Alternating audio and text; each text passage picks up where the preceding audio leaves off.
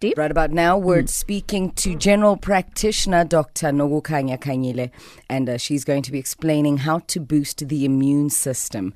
Now, the immune system is a host of defense systems made up of many biological structures and processes within an organism that protects us against disease. Basically, in a nutshell, this is what keeps us healthy, but we can do many things to weaken it, as we know, and Dr. Khanyile is on standby to chat to us. Welcome to the show, Dr. Khanyile. Good morning, everybody. Good morning, hon. Happy New Year. Compliments, guys. Siyabonga. Thank you so much.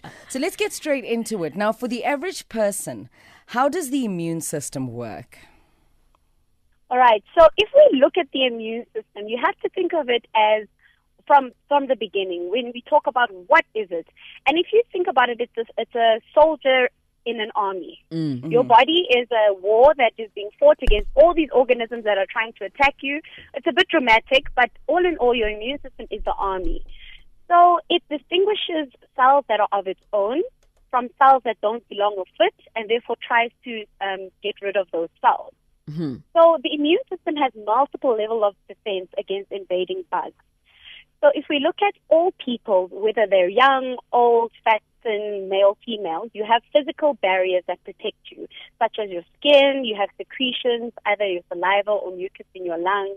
You also have flora, so that's healthy organisms that live in your body to help keep the natural state of your body fine.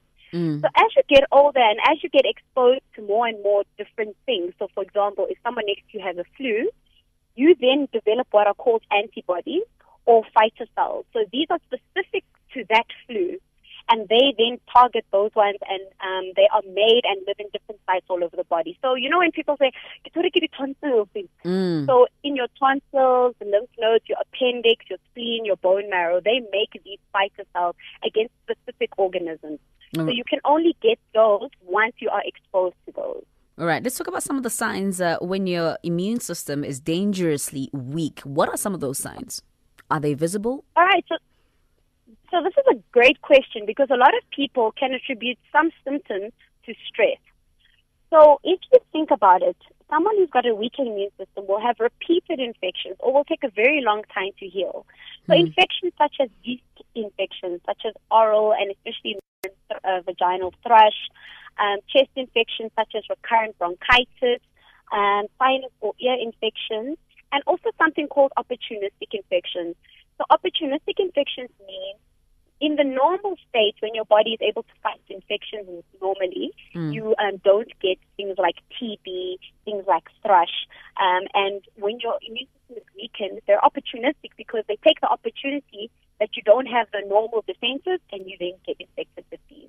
So it's very important that if you have TB or anyone that you know that's around you who has TB, and there are young children, elderly people, or there's anyone who's got a condition that already weakens the immune system, they need to be seen by the doctor to get prophylaxis or prevention for those diseases. And how do we boost the immune system?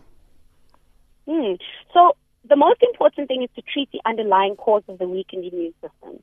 So, for example, in patients who have HIV or cancer patients who are on chemotherapy, they need to then take treatment to boost their immune system, which the doctor will prescribe to you.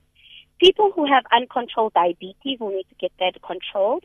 And also, if you have poor nutrition, that can affect it as well. For the generalized population, things like stress, smoking, poor diet, not sleeping enough can weaken your immune system. So it's very important to eat healthy, minimize your smoking if you can and stop at all costs, minimize your alcohol intake and high fat, etc. All right. I see all the drinkers and the smokers shaking their heads, but which is true. It's the only way you can actually boost it. Now, I know my gran used to say this to me many years ago, but can being ill actually be good for the body? So that depends. Yeah. In young children, it's very important for them to be exposed to the environment because they come into contact with everyday objects that for us would not harm us. So, for example, they will need to play with other children and they give each other flus and viruses and things. That helps strengthen their immune system so that when they get older and they get exposed to those infections, it doesn't affect them. However, if you are getting sick a lot.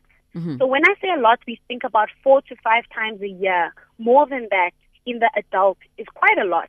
In children, they get sick about 6 to 8 times a year with small things like a flu or bronchitis or runny nose or diarrhea. But anything more than that, you should start to worry because that is a sign that your immune system is weak. It's weak, yeah. So a few infections a year, not a problem, but too many, you need to speak to your doctor or get your immune system. All right, got you. Now, in terms of taking steps to avoid infection, the flu injection, what exactly does it do to the system? That is the greatest question in the world. So, really? the flu injection. No, because I've been for many years. I've been avoiding using it because I've heard so many stories about it. I've heard people being ill from it. I've heard people actually continuously getting flu even after getting the injection itself. So if I talk about vaccines in general, the way that it works is it takes a strain of a particular disease. Sure. So the flu has a particular strain for that year. They then take a little bit of that and they add some chemicals that allow your body to fight the infection and create. Remember I told you about those fighter cells earlier on? Yeah. It helps your body create antibodies and fighter cells against that infection.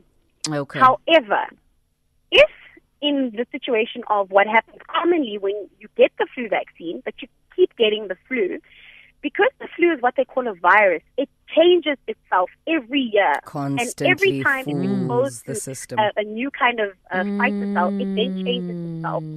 So it always you finds might get the flu vaccine. Yeah, it always finds a You might loophole get the in a flu nutshell. vaccine against A. Yeah. Exactly. You might get the flu vaccine against virus A, but then virus B comes along and says, okay, I'm the better, hotter version of this one. You can't handle yourself against me, and it infects you. So it's very important to say the flu vaccine doesn't cover you against completely getting the flu, just against the most popular strain that's occurring in that year.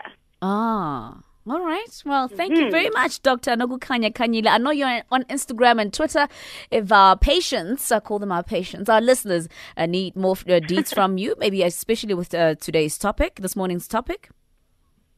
So if you try find me on Facebook, it's Nokukhanya Khanyile. Instagram is @beautiful_GILL, and you can find me there. DM me, I will answer as many questions as I can, or send me a picture of how healthy you're looking today. Another thing I want to say is RIP to Babu Masikela. Yes. He fought a long, hard battle with prostate cancer, and as you know, cancer is also a cause of a weakened immune system. So please take care of your loved ones, guys, and take care of yourselves. All right. Thank you very much, Thank you Dr. so much. Nokukhanya Khanyile.